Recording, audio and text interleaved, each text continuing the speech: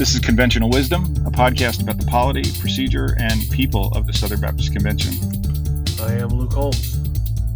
And I'm Keith Meyer, and we love the SBC and all of the people and personality and processes and history. And so we are embarking on this endeavor to make sure that that we give certain things the attention that it deserves, instead of just talking about hot button issues or the latest Twitter drama. We want to talk about the important things that often go overlooked. So, Luke, today we're talking about Resolution 1 from the annual meeting of 2023. And on page 11 of the Tuesday Bulletin, line 13 says that the resolution on the importance of revitalization and replanting was submitted by Luke Holmes. That's you.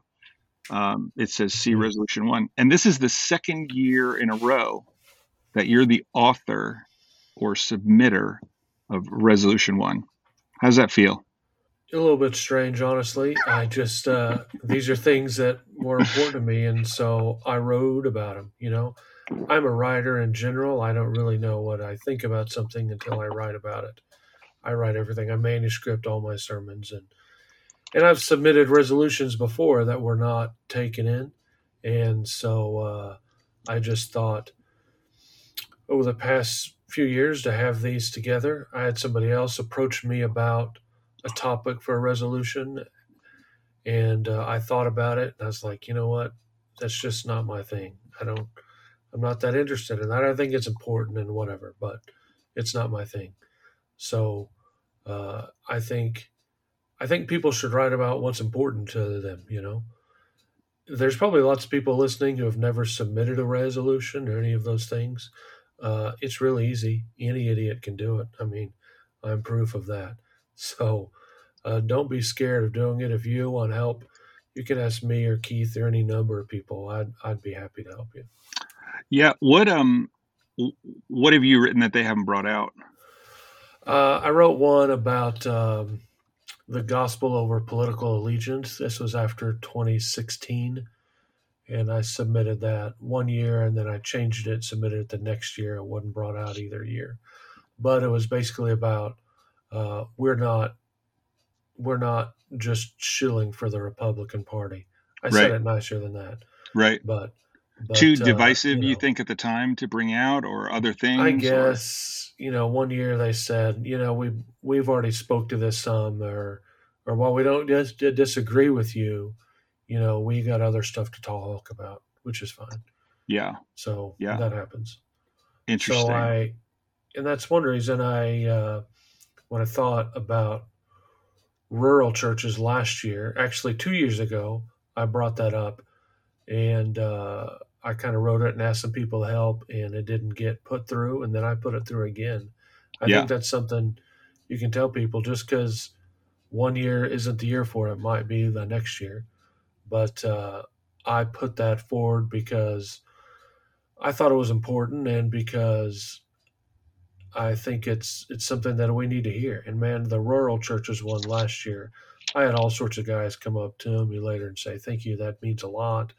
And I'm from a rural church, and I'm going to go back and tell my church that the convention acknowledges what a big mission field we have and all that. So I'm on the eastern shore of Maryland. A lot of people think that the East Coast is like urban, suburban, highly developed, and that there are no rural areas. And so when your resolution passed, and I was talking about it with some folks. Somebody from Southeastern said, "Hey, we do this event for associational missionaries, for directors of mission, and we'd love for you to be on a panel." And I was like, "Okay, that's weird. Why me?" And they're like, "Well, you're the DOM of a rural association." And I said, "We're not a rural association." And then I was like, "Wait a minute, we are it had never occurred to me that, because I live in what feels like a city, and I always say it's like a fake city compared to, I grew up close to New York, and so I'm like, no, this isn't rural, but it really has challenged my thinking about how ministry is different here. And so I personally really appreciated that It's a resolution. it's a strange thing. There's not even really a good definition of the word rural. I said on another podcast, not that I'm cheating on you, but I was on another podcast and I met a guy at a conference and he said he was from a small town. I said, "How small?" "Oh, real small, just 30,000." He said. It's like, "Oh man, come with me. I've got some Right, places to show you. I will right. show you a small town." And my town is 3,000, but it feels like the big city in our county. It is the biggest city. Wow. We're only 10,000 in a whole county, and so it's a How do very you relative thing. how do you rank on John Mark Clifton's Dollar General scale? Do you have We more actually than have one? we have a Dollar General. Actually, we have a Dollar General Market. It's kind of a bougie Dollar General, if that Wow. makes sense. Yeah. And so it was one of the first they've tried. There's more of them around, but it's kind of got a grocery store in it and stuff. But it's not bad. The nearest Walmart is 20 minutes away, so Yeah, not terrible. yeah, I must have told my wife the thing about Dollar General about 10 or 15 times that John Mark Clifton says, and so she'll right. say, "Oh, they're putting in a Dollar General," and I'm like, and she's like, "I do know, I know already." So hey, so why this topic for this resolution? Why revitalization and replanting? Why do Well, you? I'm getting a doctorate in revitalization from Southwestern, Okay, and so it's kind of the world I'm immersed in right now. It's all I'm reading and thinking about. And when I sat down to think about something I could submit, it came to mind. I think, and I think because so many of our churches are in need of revitalization, they just really need help. Um, even a church that is my church is small, but even a church that is two, three, four, 500, they could still be very much in need of revitalization. And so, and also because I had one of my classes, Southwestern, my two of my professors were from the North American Mission Board, and I saw the work that they were doing in replanting, especially. That's kind of their main focus. And I just thought this is really, really good stuff. It is really focused. It's very thoughtful, intentional. They're not just throwing money around, seeing if it sticks. They're going and doing hard work with churches and trying to find the best way. They put a lot of time into the practice, into the thought, to leadership, into models. They've got a lot of really good stuff together. And I wanted to highlight that and to encourage people to do church revitalization. Everybody, when guys come out of seminary now, they want to go plant a church. right. You know, everybody feels called to Chicago. Nobody feels called to Tishomingo.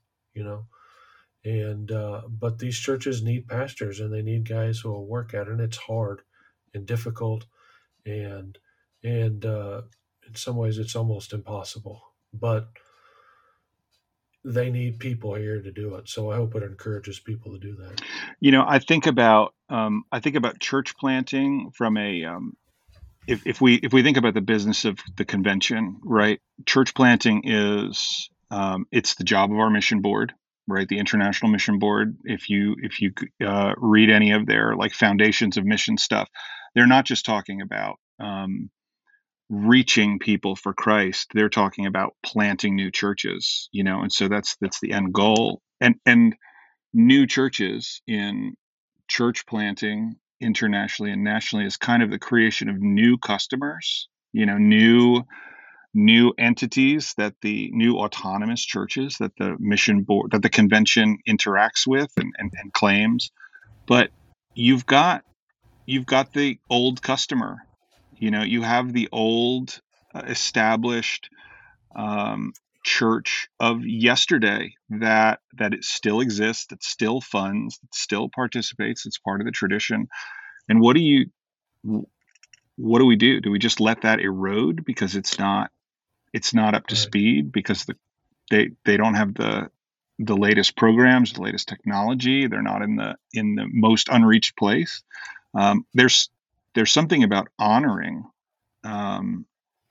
the there's something about honoring the church that used to exist and can exist again that I think is central to revitalization. So there's something noble to that about not letting it fall apart. Yeah, Um, and yeah, no, I think you're right about doing the work of it. So I had it explained to me that the North American Mission Board focuses mainly on replanting because their mission statement or whatever that's given by the SBC is about planting churches, and replanting lines up most closely with that. So revitalization is kind of, while they do that, that's not their main focus, but that's kind of given to associations and state conventions. And I think that's good because revitalization is so contextual. You know, I know what churches in my area are like, but I have no idea what the culture and things are like on the East Coast. And it's hard for the mission board to drop in, parachute in, and give out all these ideas and things. And so the DOMs and others are better suited for that type work. And so I think that dichotomy there is helpful. Revitalization and replanting, I think, is very important. And both have their plus and minuses, both are very hard, but they're both needed too. when you in your second whereas it says many local Southern Baptist churches face significant challenges, and then you've got four items there: declining attendance, conflict, lack of discipleship, and lack of community impact. Are those four? Are they the main challenges? Are they just some? Why those four? Uh, well, they're four prominent ones. I think every church would feel that declining attendance, in that not just that less people are coming to church, but that people are coming to church less. You Yeah, know, even those who do come are coming less. Many churches in the need of revitalization are marked by conflict, and many of it is a lack of discipleship. I think I've always thought to revitalize a church is to revitalize a people, and that's a lot harder than changing the curtains. And you know how hard it is to change the curtains. that's right. And so, uh, you know, if it was just about changing polity and structure, well, that's easy. You just have the authority to come in and do that. But when you're trying to disciple people, many of whom have not been discipled and don't know, or they've only been discipled in the ways of conflict and other stuff. And then as these churches fall, they are losing their community impact too. So those are just, I mean, you could have named 10 things probably, but Yeah, those are four that every church deals with. I think that in some ways, revitalization is, I don't want to say it's more difficult than church planting, but it has a I'll say it. unique set of difficulties. Is it more I'll difficult than say it. church planting? Yeah, I think so. yeah, I think, and I've never planted a church, of course, I would think that. But, it's hard because, like you said, you don't get to start from scratch. You don't get to design it the way you want to. You got to deal with what you got, and that's hard. yeah. I think that one of the things that a lot of church planters are running into is unless they absolutely launch huge and have a congregation that is incredibly generous or incredibly well financed, they have to move from rented facility to rented facility, Yeah, and the established church doesn't have that. And so revitalization, in a sense, like, you have a church with an enormous amount of benefits, um, all of which can be lost if that church collapses. yeah, You lose the facility, you lose the place, you lose the culture, you lose the old folks or even the young folks, you lose all the introverts who aren't going to try to start over again. You you lose a lot when a church collapses, and so there's something unique about the work of revitalization. I think that preserves something that already existed. That's powerful. yeah. And I love church history, and maybe that's why I'm drawn to it too. I'm old enough to remember in ministry when postmodernism was the rage, and everybody was talking about, who's gonna How are we going to pastor these postmodern people who are coming up and all of these things? And I remember thinking, well, what about the moderns? What about the old people in these churches? They need someone to pastor them. They need someone to love them and care for them and guide them and visit them in the hospital. And that doesn't mean you have to be a chaplain and just give them what they want. But it's hard work, but it's necessary. It's easy to look at an old dying church and think, well, good riddance. We can start something better. But I want people to think, with a lot of hard work and God's help, we can make this a place that brings God glory again. You know, That's John right. Mark Clifton, there's nothing about a dying church that brings God glory, he says. And and we can do that if we'll put the time into it. It's interesting. Years ago, when I started at Harvest, Harvest was a church plant that split, Mhm. and which, when I walked in, no one was really talking about church revitalization. It just was not a thing. It was either new churches or established churches. And um, and I can remember talking to one of the guys who had stayed when the church split, and somebody was like, "Gosh, why are you there? What are you doing?" And his only rationale for staying and fighting for the church was, he said, it's a church. Like, of all the things in the world that you could fight for, why wouldn't you fight for the family of God? Why wouldn't you fight for the body of Christ? That there's something noble in preserving it.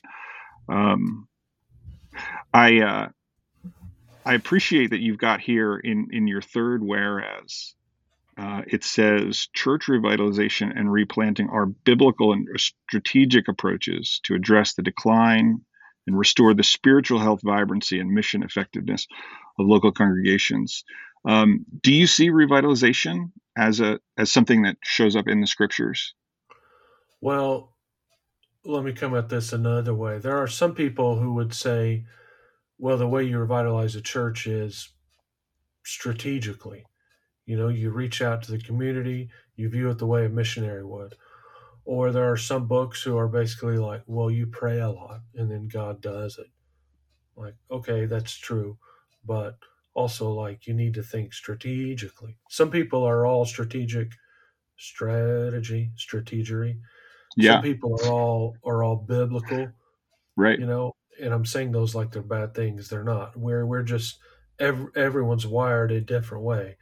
I'm more wired the biblical way. That sounds terribly prideful, but you know, I came of age in ministry through guys like Leonard Ravenhill and revivalism and Martin Lloyd Jones and these things that really impacted me a lot. And you would never hear them think about a strategy meeting for reaching the community. They just go out and preach, and God does all the work. right. Like, okay, God does do that.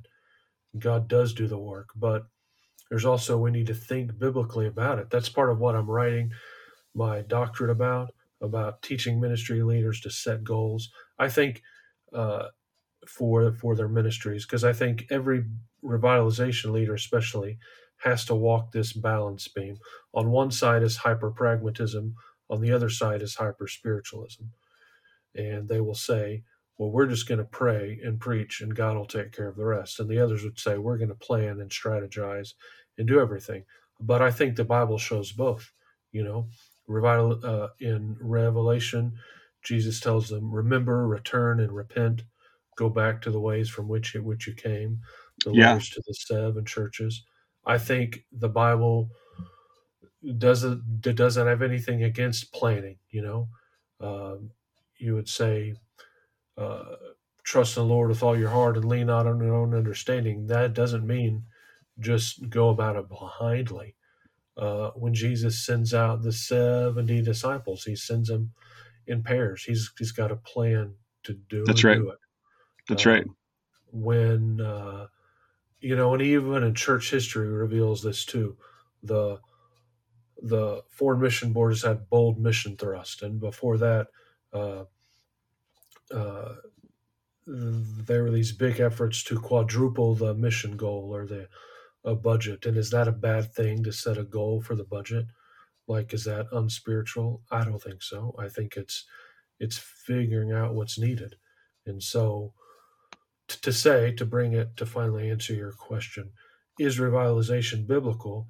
I think it is, because God is constantly making things new. That's what he does. He doesn't just wait till it gets old and is done with it. And churches die for all types of reasons. Yeah. Because the community dies up, that's fine. We had a church near us, Russet, and there used to be community and a school and a post office, and all that went away, and now it's just pastures. Hmm. And so that's fine. A church dies, that's fine. But um, there's life cycles and all those things. But in so much as we're as able, we need to work to continue to make churches healthy, and I think the Bible supports that. Yeah, I agree with you. You hit on it's interesting that you hit on. I'm preaching through Luke, and so we've seen. We've walked through Jesus sending out the 12, and then he sends out the 70 or 72, Mhm. depending on how you work through that text.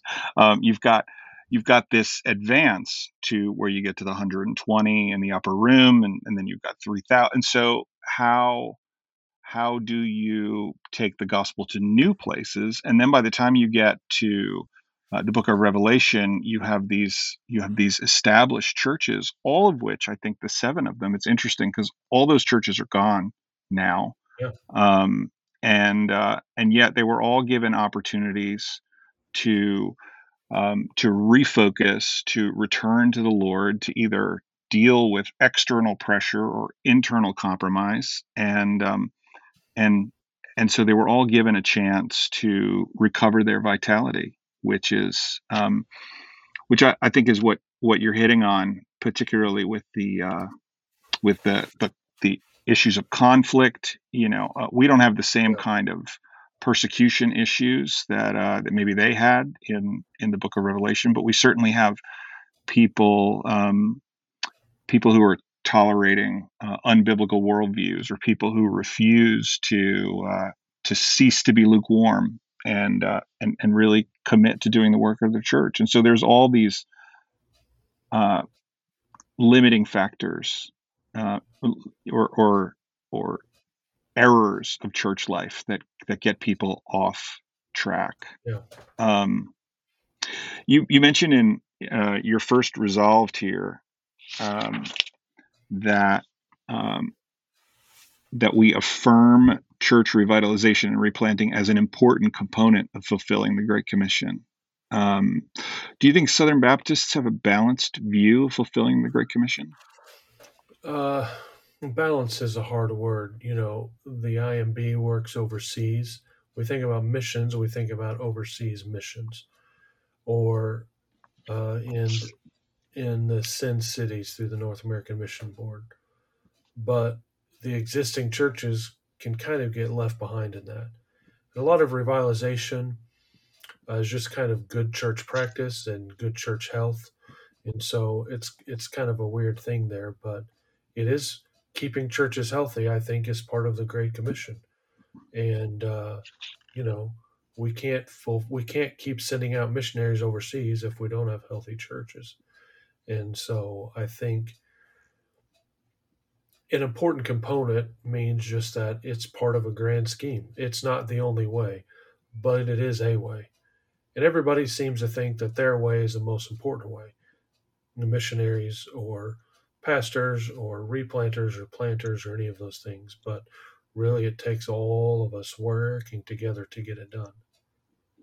I don't know if I don't know if this is just a function of age, or if this is really something that's happening, but I think that starting with I noticed starting with the purpose driven church in late 80s, early 90s, there was kind of this rash of paradigms that came out. Like all of these, it was like, here's a methodology, a connecting church, emotionally healthy church. Like there were just all of these different like packages and conferences, and you could go and learn a way of changing, or of creating maximum impact in your church.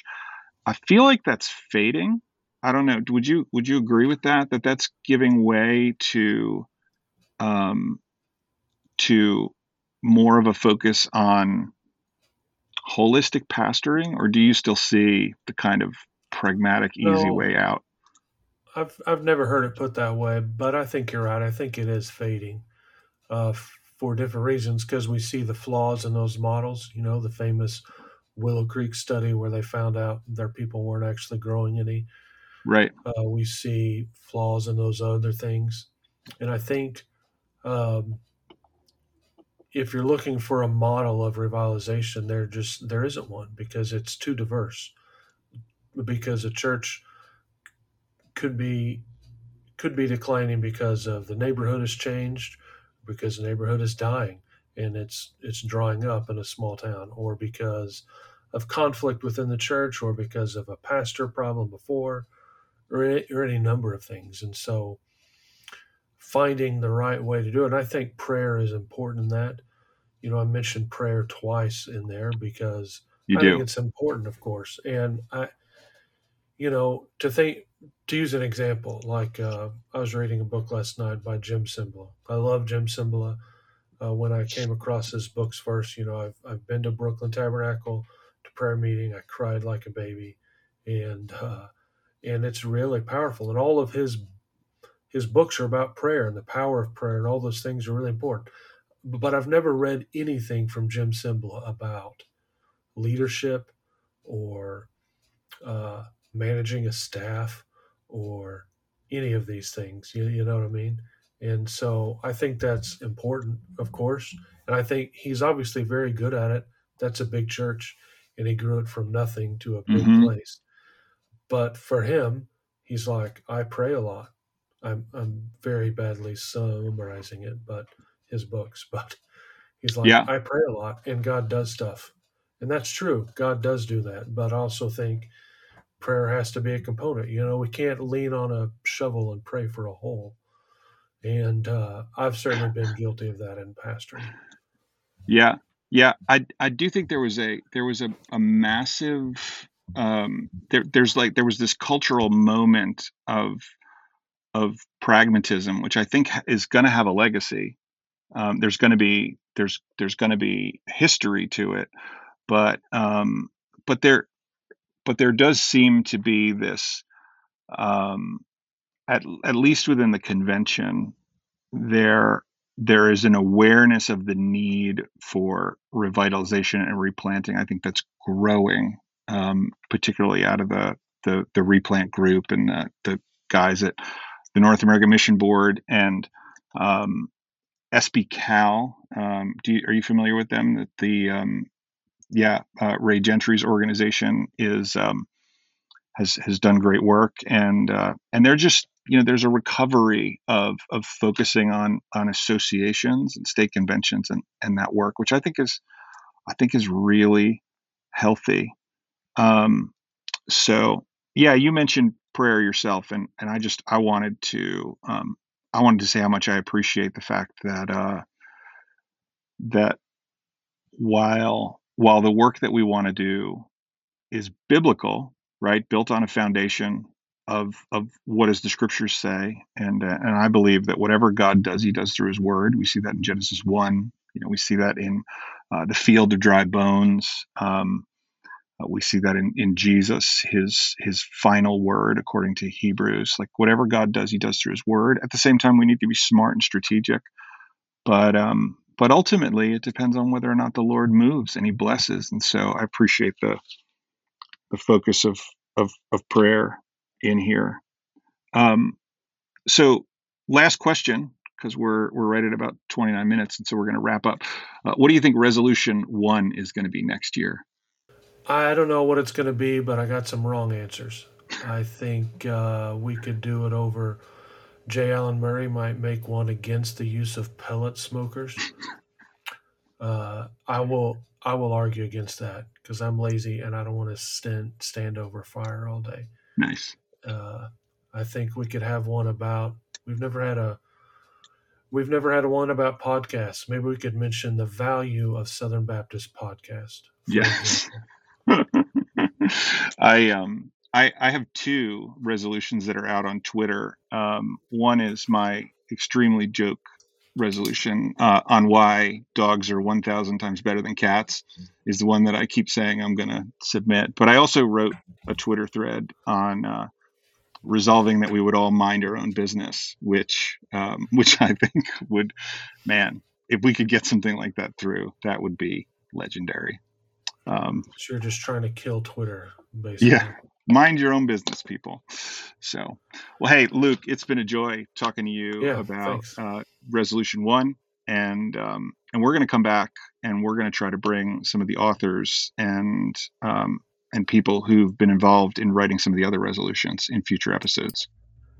Well, this has been Conventional Wisdom, a podcast about the polity, procedure, and people of the Southern Baptist Convention. If you enjoyed this episode, share it with your friends. Share it with people that you go to church with. Share it with somebody who's especially ignorant about things that happen at the SBC. And feel free to rate us on whatever platform you use to listen to podcasts. We'll see you next time.